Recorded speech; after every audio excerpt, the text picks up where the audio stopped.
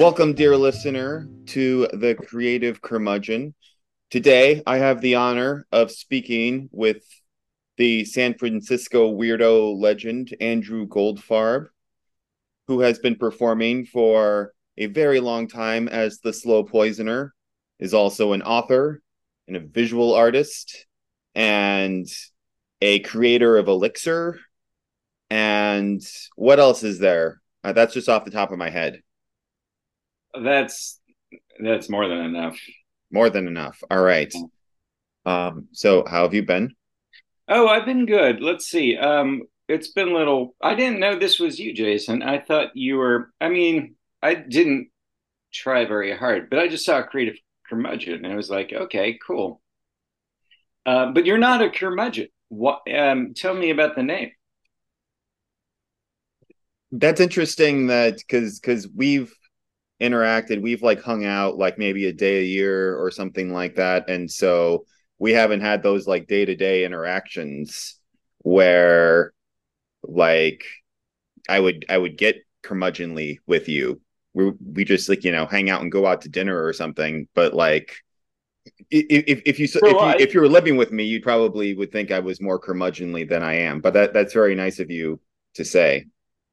I dig. Yeah, we don't always share the curmudgeonly side, but having known you now for an ungodly amount of time, it would have come out more if you really were very much. Okay. Well, I appreciate you saying that. Maybe you're just such a pleasant person that it's just like impossible to be curmudgeonly around you because you just Oh like no, I know radiate. curmudgeons. No, I know curmudgeons. Yeah, they're out there. They're, they're, I had some curmudgeons. It's like a barnacle or curmudgeon. You know what I mean? It's like a gray mass that accumulates in your mind, and it can be shed. You think you feel that the inner curmudgeon can be done away with Yeah, enough enough willpower is what you're saying. I don't know that I agree, but or a I surgical respect you for removal. that. Yeah, A surgery, you said? possibly trepanate might Well, help. that's something different. I was thinking more like, with power of will, like you can overcome bad vibes or whatever. But if you're talking about actual surgical No, procedure, then actually, I am referring to what you're referring to. But you maybe would have to take a gentler approach. The curmudgeon needs to be approached with caution. mhm. It's a tricky beast. What is your advice for that? Like, how do you deal with a curmudgeon Oh, change things up. That's all. for them? Anyone, any curmudgeonliness, you know what I mean? Just move the energy around. Do something new. Like, what Okay. what's an Like instance I in quit. which? Okay, No, I go ahead. quit music uh 3 years ago. It was 2019, and I was burnt out. And I was doing the same thing over and over. I was touring, you know, recording, struggling. There was a point where it was just felt unrewarding. So Hmm. I said, I'm going to stop this, maybe just focus on the visual arts, but stop the music performance for a while and take 2020 off, is what I told myself. You said this in 2019. Yeah. Okay, And so I didn't book any gigs for 2020. it's convenient. Yeah, because there was a pandemic. Really? Yeah. Hmm. And so I didn't have to cancel any shows. So, do you feel like that was like you once told me that and it was in the middle of the night. We were like talking at like 3 a.m. after getting food from a gas station, and you were talking to me about your theory about time moving backwards. And I'm curious, does that apply to Maybe this? I smelled it, but I was Yeah. probably I might have just gotten lucky in that way that it was convenient. You know what I mean? Hmm. But so then I had quit, but then the pandemic shook things up a great deal, right? And so I had a lot of time on my hands. And I picked up the acoustic guitar again and figured, well, maybe I'll just go acoustic because I was having these nightmares, these recurring stress dreams about touring.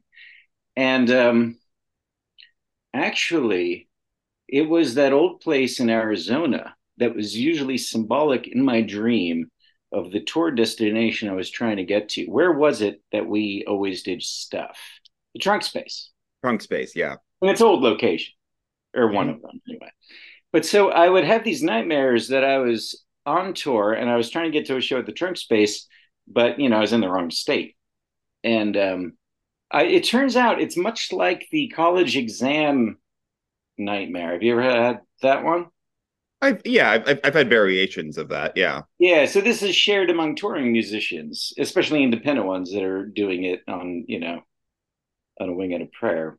So this was the solution to that stress was by going acoustic. Now I take public transportation to my shows, which is why you haven't seen me so much in Arizona, but the trains do go there.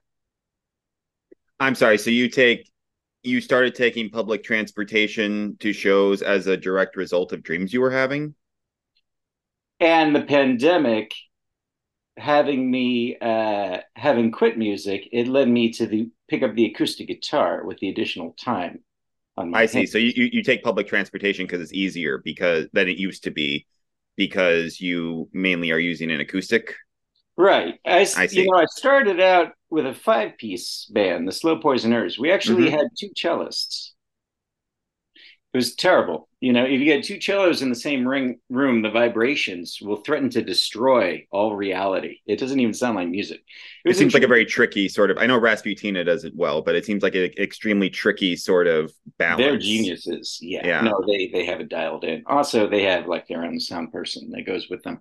But Hmm. so it then moved to I think a four piece, like a regular rock band, and eventually it was a trio. And I was on the road, and in Albuquerque, New Mexico, I lost a bassist, and we had to go down to a two piece. So it was five, four, three, and then two, and then I was a duo for a while. You lost a bassist in Albuquerque. Like, Yeah, it happens hmm. at Okay. the Colonial Inn. They just disappeared. Well, I mean, they told me they were disappearing. Oh, okay. I thought you maybe like drove off and then you didn't like realize that like the bassist was it was like a No, Home I heard Alone about that situation. happening though just the other day to a I'm sure it band. happens all the time. Yeah, Yeah. it does. Uh-huh. But anyway, so I was getting more minimal, and then you saw me as a one man, maybe you saw me as a duo. I don't know. Then I was a one man electric band with a guitar and a drum, and then it I moved to just the acoustic guitar now, like a folk singer, right? But I realized my ultimate goal is to continue on this journey. And our mutual friend is an inspiration here because I think the next step would be to follow in the amazing footsteps of, the fellow that does it just with his voice, our man. My name is Ryan, Oh, yeah. a cappella. But then it doesn't stop there, it can get easier. The magic of mime, right? But no, beyond mime, living statue. But then I think my ultimate design as an artist, my ultimate goal is to be a corpse on display, to be stuffed like a Wild West hero and exhibited, and still be bringing in the audience. Is it where is that happens? Like I feel like that's got to be. I mean, obviously there's like statues and like whatnot, but there's Oh got to yeah, be no, it somewhere in the happened world out where here there's. in Santa Cruz. One of the funhouse statues turned out to actually be a real body, and that body had been one of these corpses that was on display. You don't do it now very much, actually. If it's over 100 years old, it's a relic, and you can't. I know a couple of places. So what you're so what you're saying is that like legally, if somebody is over 100 years old, or I'm sorry, if they've been dead for over 100 years, then you Yeah. could theoretically like like display them, but you'd have to dig them up, which seems probably still illegal. So it would have to be like a body that you would have like just laying around unburied for an like over 100 years, and then you could Right. legally do This it. happens to cats really frequently. Like, have you ever seen one of these like dehydrated and embalmed cats, like in a fetal position? No. People have them in their houses because they get stuck in like they like hot places or whatever, and they'll go down. I don't know. I have rats, so I avoid cats like a plague. But Hmm. they'll kill themselves in an interesting way. They'll curl up and become like a little disc. Uh, this isn't ringing a bell, but it can happen to people too. And then you've got one. Um, so what you're saying is that you're wanting to basically like get to the point where you're a corpse on display. I've been trying to convince my family for a long time to like taxidermy me like when I'm gone. And there's a place like down the road in Scottsdale. It was just on HBO. It was just on the show How to with John Wilson. Like they showed this place where they like freeze people. And it's like, why? There's also a payment plan I just learned where you can like pay, like, do however many installments until you're dead. So, I mean, like, why not? Yeah, totally. It's something to leave behind. Yeah, yeah, exactly. Um, so what else are you working on these days? Um, well, I'll show you a little bit.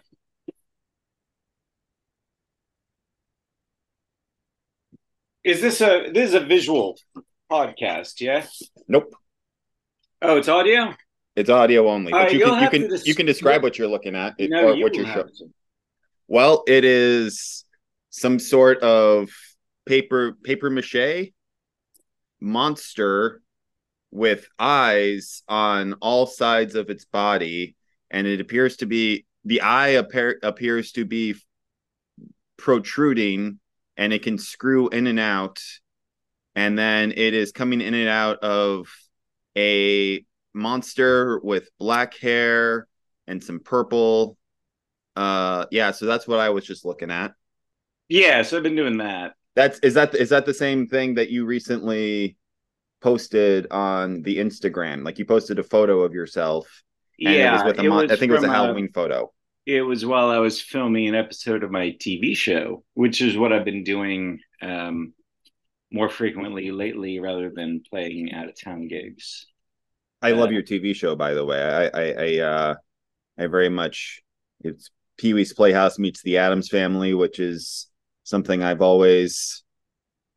I didn't even realize that was what I needed in my life until I saw you ah, pull that off, and then well, like I was like, thanks. this Yeah, is this is the that's the pinnacle. vibe.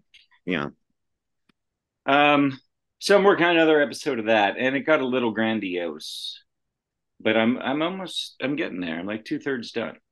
How long does it take you to like? Because you only have one as of right now. Yeah, I'd like Like, to do one a year is kind of what I aim for, but it may be more like a every year and a half kind of thing. how long does it take you to do an episode, or so far? Well, the first one took a year, There you go. That makes sense. and this one has already taken a year, but it's not quite done.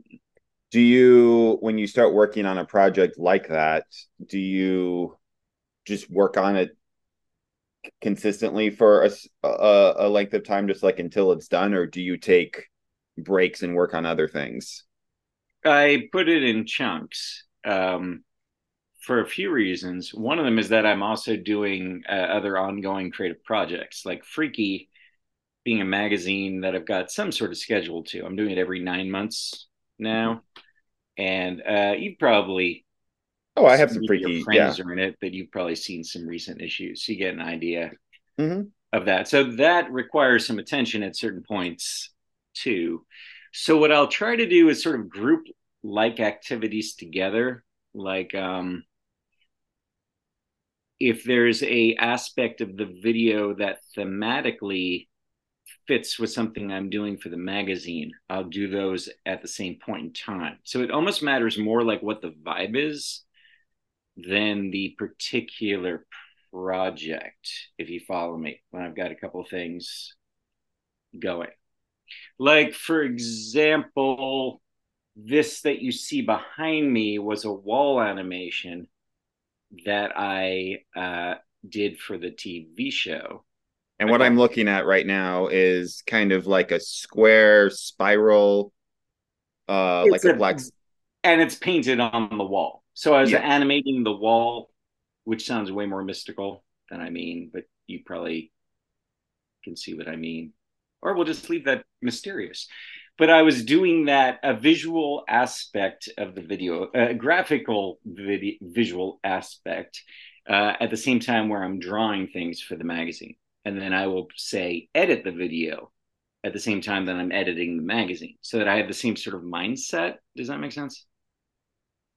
I think so. So basically, like when you're The editing creation is things, feral. The when you're editing creation is a real things. messy, muddy, like let's get ideas going. And I will do that for multiple projects at the same time when I'm gestating them. You know what I mean? uh An aspect of them. you're just stating like multiple things at the same time, and then you're editing Yeah. multiple things at the Yeah. same time, but it's not like, yeah, I see what you're saying. And it's usually aspects of the larger project too. But I just try to group like stuff together. It's the same like with like room organization. Like I'm seeing your background and you've got all your like smaller stuff, and that's probably media of some sort on one side and grouped together. So I try to do that with my time in a way, in my mental energy, when I can, because it just makes it flow better. How did you come across that system? Oh, just trial and error, just expedience. You know what I mean? Like it just makes it quicker for me. How did you get into creating stuff to begin with? Like let's go way back. Well, pretty quickly as a kid. I mean, we all do some amount of creativity as a creating stuff as a kid, right? Because it's encouraged because they don't know what to do with you some of the time, right? So they'll give you crayons.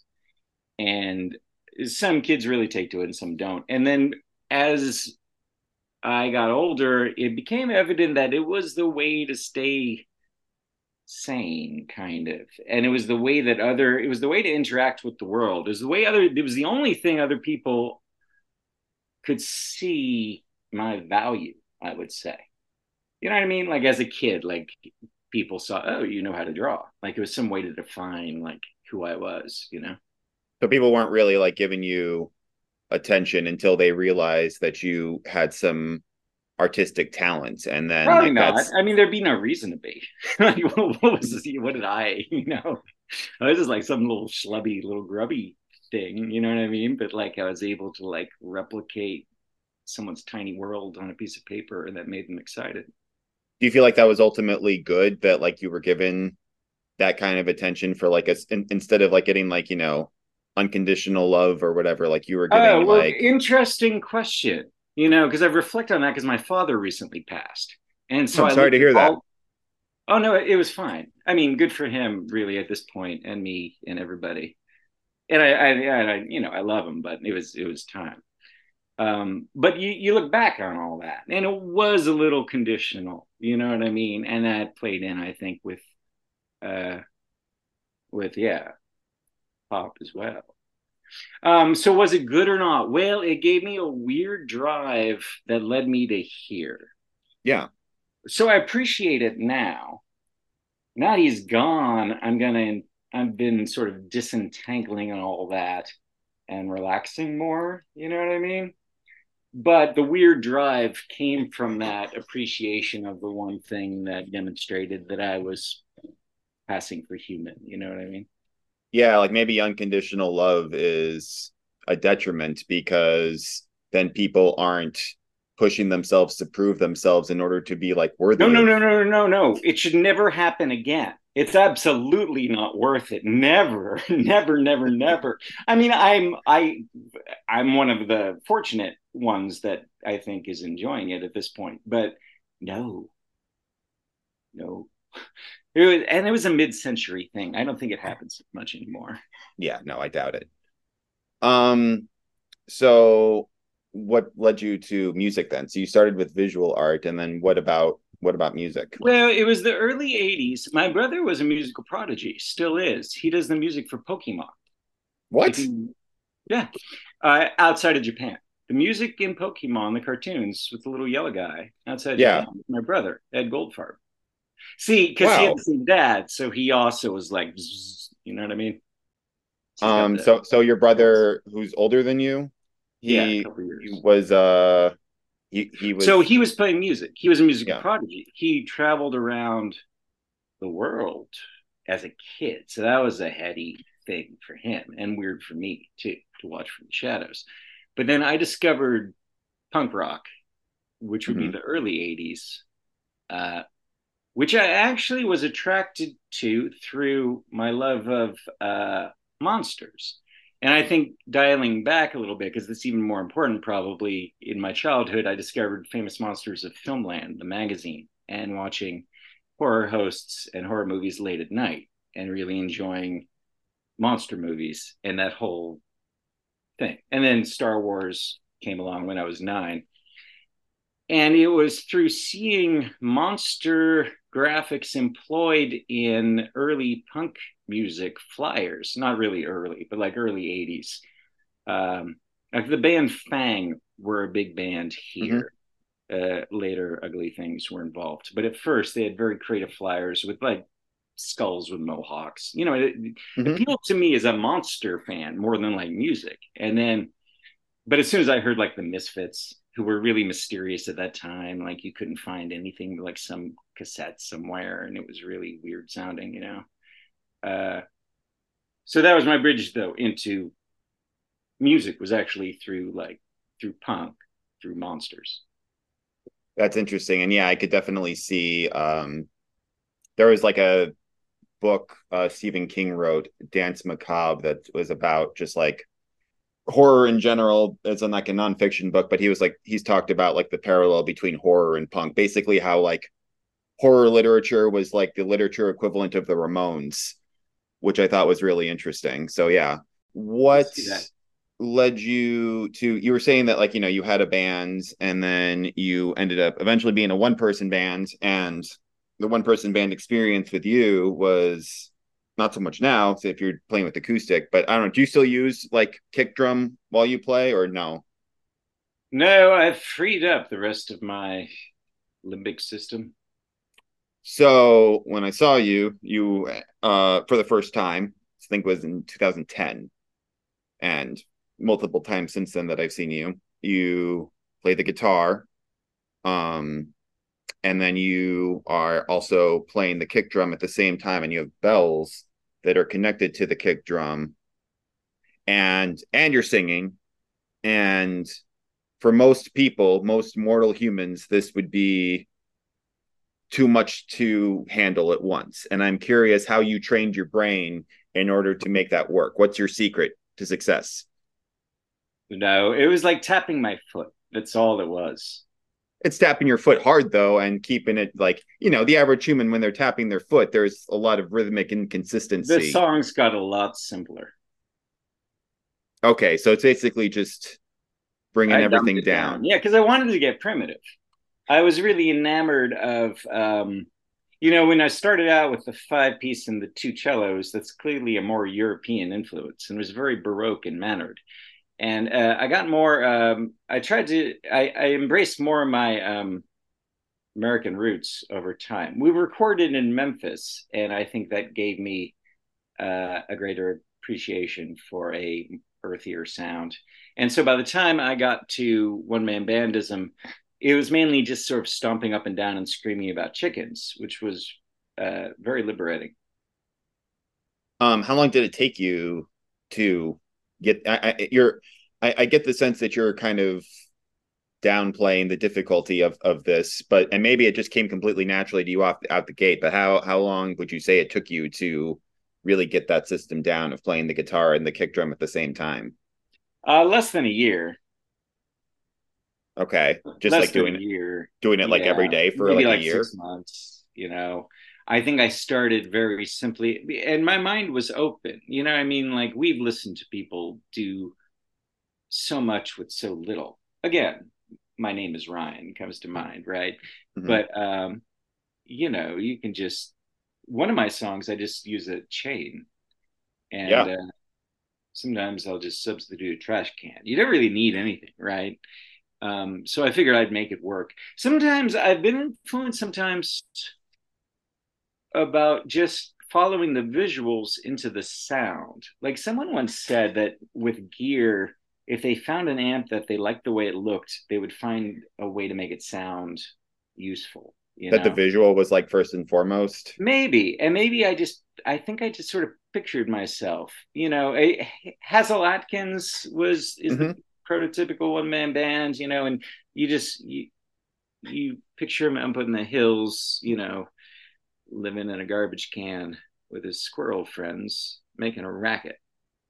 Wasn't his story that like he didn't realize that like that what he was doing was like an oddity, that he just thought that like when like that's how solo artists performed, was like playing Well, all the which makes instruments at once. perfect sense because he had a 78 of Hank Williams, and this was in the 50s, and they probably didn't have a TV. He lived in West Virginia, I believe, up in the hills. So on the record, it just said Hank Williams. It wasn't Hmm. like a swing record, and it was making that kind of noise. So he figured that's what it was, which is perfectly logical, and that leads you to where he got. But then you had his personality as a songwriter. That's really where the man excels, and a love of chicken. There's something about one man bands and chicken. It's an identification with the rooster and the decapitation, I think. Like you feel that like the rooster is sort of It's a solitary it's a experience, sacrifice. Oh, I losing your see. head. Like basically like the rooster is a solitary creature, and so like the one man In death, band. when your head is severed, yeah, eventually you'll reconnect with the great mother hen above. You know what I mean? But at that moment, you're cut off from everything you know. Do you believe in life after death? Oh, I bet something's wacky about the whole deal, Do you think right? something gets I weird? mean, I mean, it's something. This definitely isn't a boring place with a boring ending. It won't be boring. I guess that's all I can say. It's something. There's something happening that's trippy Why do you think that? because it's weird here and it keeps changing on us. Okay, that makes sense. Um, do you have a general creative routine? Like, do you like kind of perform? Are you creative at your creative best at a certain time of day?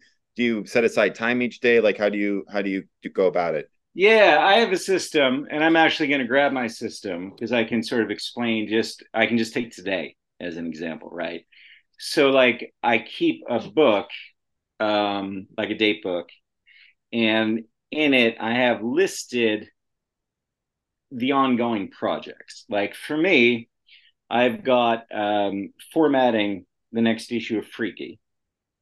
I've got uh, creating a set of stickers for a company, and also working on a performance piece. So I've got three things going on. And then underneath one of them that's sort of most urgent, I've got the next step. So I know if I have time to kill, what it would be best to kill with. You know what I mean? Like it's right there. Like if you can afford a spare moment, do that. Does that make sense? Yeah, so like, if you just have time and you want to make stuff, then it might be a little bit harder to like know where, especially for you or somebody like you who, you write and you do art and you do music and whatnot. So like where to even start. So Yeah, like but it's having a actually not list. even a question of if I decide to make art. You know what I mean? It's basically that's there, and then the absolute two must things are on it, which are the podcast with you and a date with my wife. Nothing else I is like that on I'm there. first. I like that I'm above like a date with your wife. So thank It you. was sequential in time. Oh, She's okay. out rocking and rolling on her own right now, literally. But so because those are sequential in time, when this ends, and we shouldn't do more than an hour because no one should hear me for more than an hour. So let me know when we get there. Sure. Um, I'll have to do the other thing. There's nothing else on there. Do you just work on stuff then when you just like have, oh, like I have a few minutes right now. Let me go to my book. Yeah, unless for some reason it just really just seems icky at the moment. Yeah. How do you decide? Let's say I was listening to your song "Hot Rod Worm" earlier today, and so let's take the Hot Rod Worm as an example. Happened on Highway 29, just outside of Creston.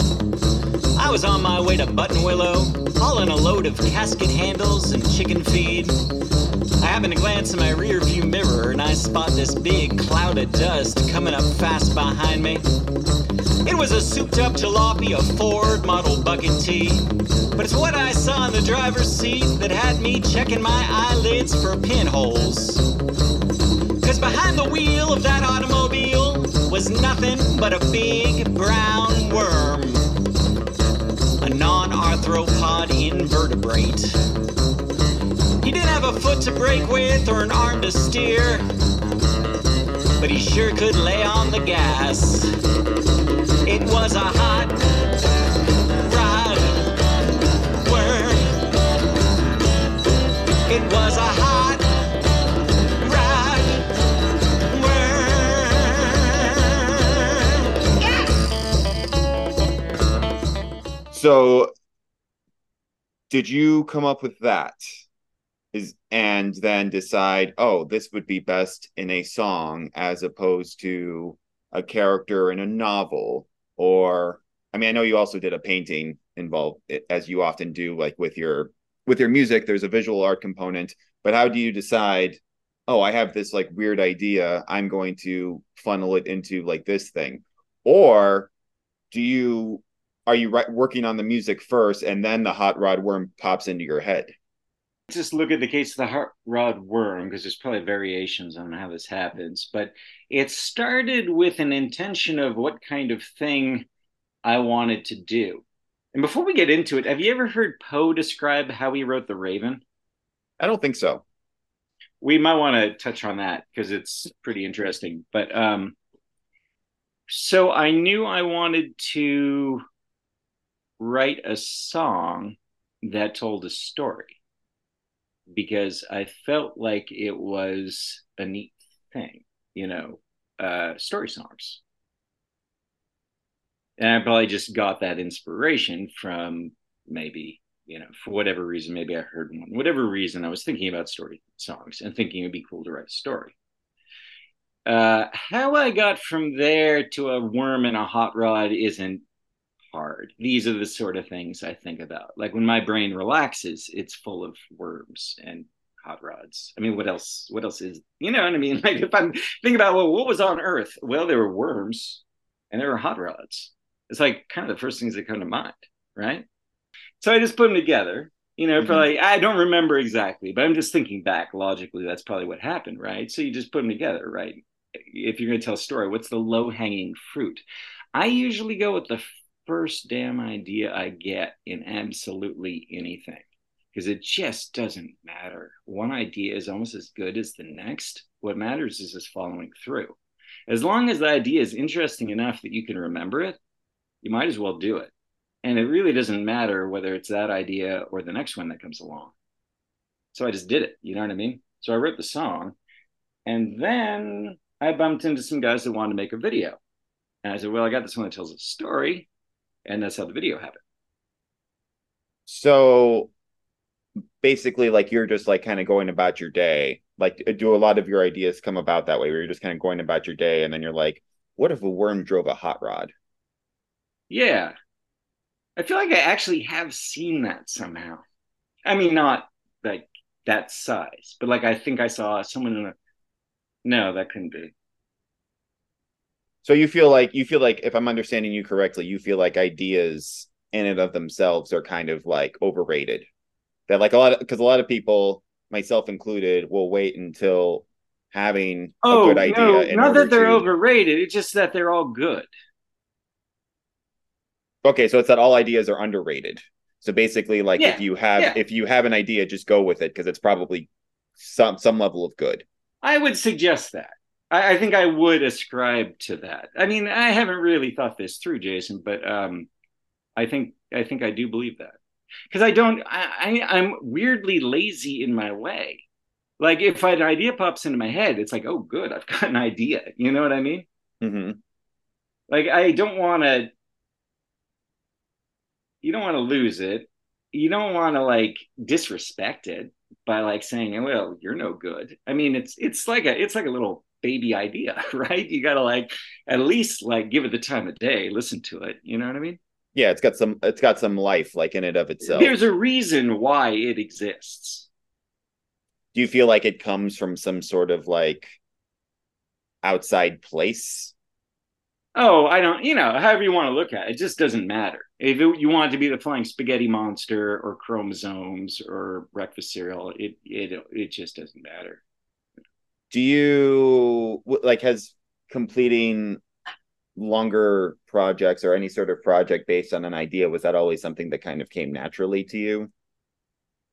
Like having that kind of follow through, or is it Maybe practice? more and more as things got easier and easier over time, as you kind of figure out how to do stuff. I mean, life nowadays, really anything you want to do, you can do because the tools are so readily available, right?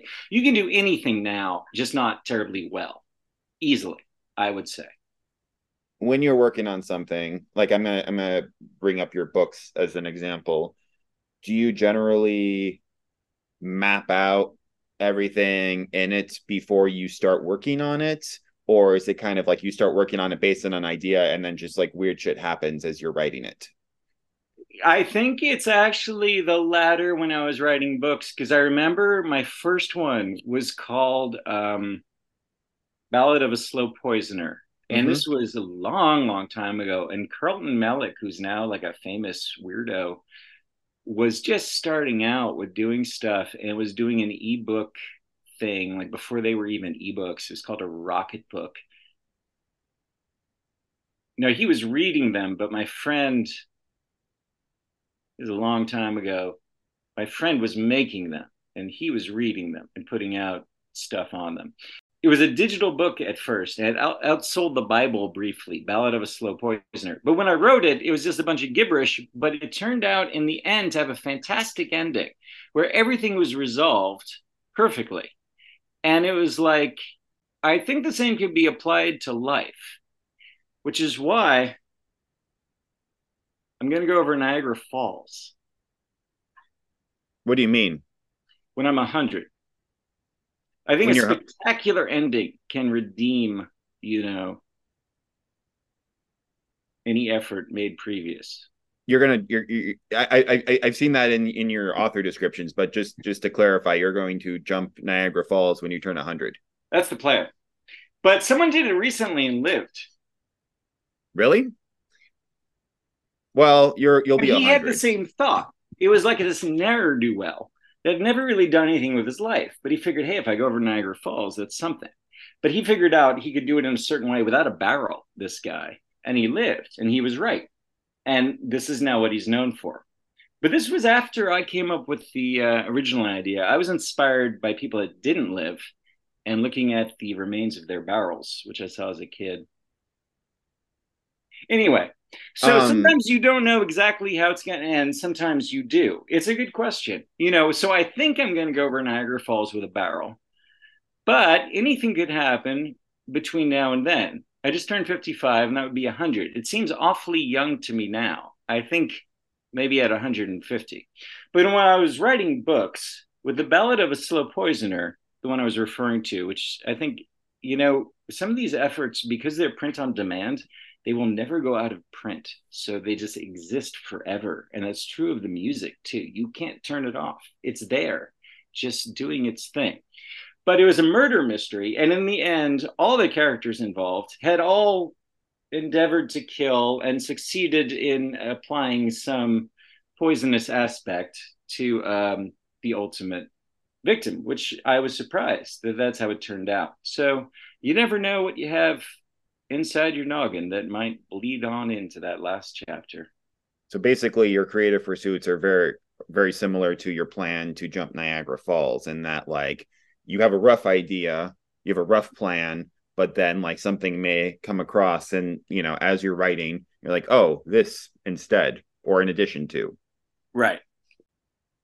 How do you stay weird, Andrew?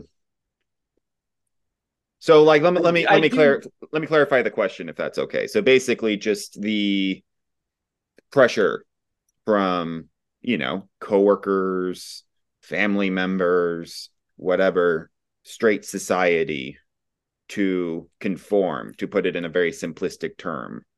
It seems like it's very hard, especially the further you get into adulthood, to not kind of settle into that in some way, or to kind of like have your weirdness be kind of tapered down a little bit. And I don't get the impression that that's something that like applies to you. And I'm curious what your secret is.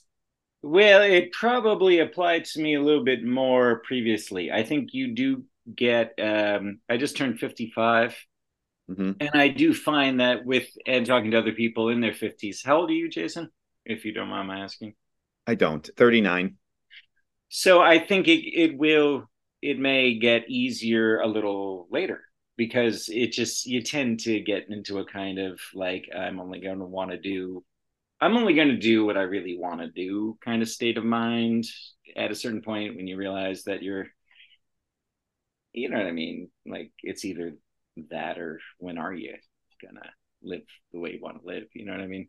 So So my I think so it's easier with age to sort of shrug off any kind of like, well, the other day, like I was on the street with an entire dumpster full of eyeballs, you know, filming something. And I you just got to be proud to be on the street with a dumpster full of eyeballs. You know what I mean? And then other people respect it, and they're like, "Yeah, goddamn, why aren't I on the street with a whole thing of eyeballs?" So being on tour was an ability to sort of get into that artistic mind space and stay in it for an extended period of time, which is one of the reasons why I think I enjoyed it, because you can stay in that weird place, that you get to when you're making art and performing art. I would sort of stay in that, for the whole duration where like I'd be at the truck stop at 2 a.m, just being weird, and you can do that with your whole life. But yeah, it's tough if you've got to show up at work.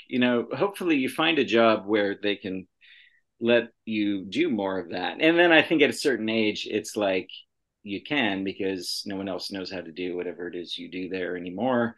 And hybrid work has helped with, any sort of societal day job, sort of, because I have a day job. And living in San Francisco helps because, actually the whole denigration, the whole like decay of society has helped with being a weirdo because it's like, I don't know if you've got this fentanyl thing, but it's very liberating because no one's wearing pants. Everybody's folded over in half, kind of like just in a state of ecstasy in the gutter, and it's everywhere. And it's like, wow, my whole basket of eyeballs is nothing compared to that. You follow me? unfortunately I do. So when you started at your work, did you have to kind of like tone it down? Like, hello, my name They is knew who Andrew. I was actually. Like They looked you up. They I'm realized in what they San were getting into. Francisco too. Well, no, like the guy had seen me play, and this is like a straight job, but like just I've been around. Um, yeah, San Francisco, it's also easier, but I think there's more tolerance now of weirdos. I mean, everybody's a weirdo in some aspect of their life. Something is going on that's a little bit like you wouldn't talk about to the guy in the next cubicle.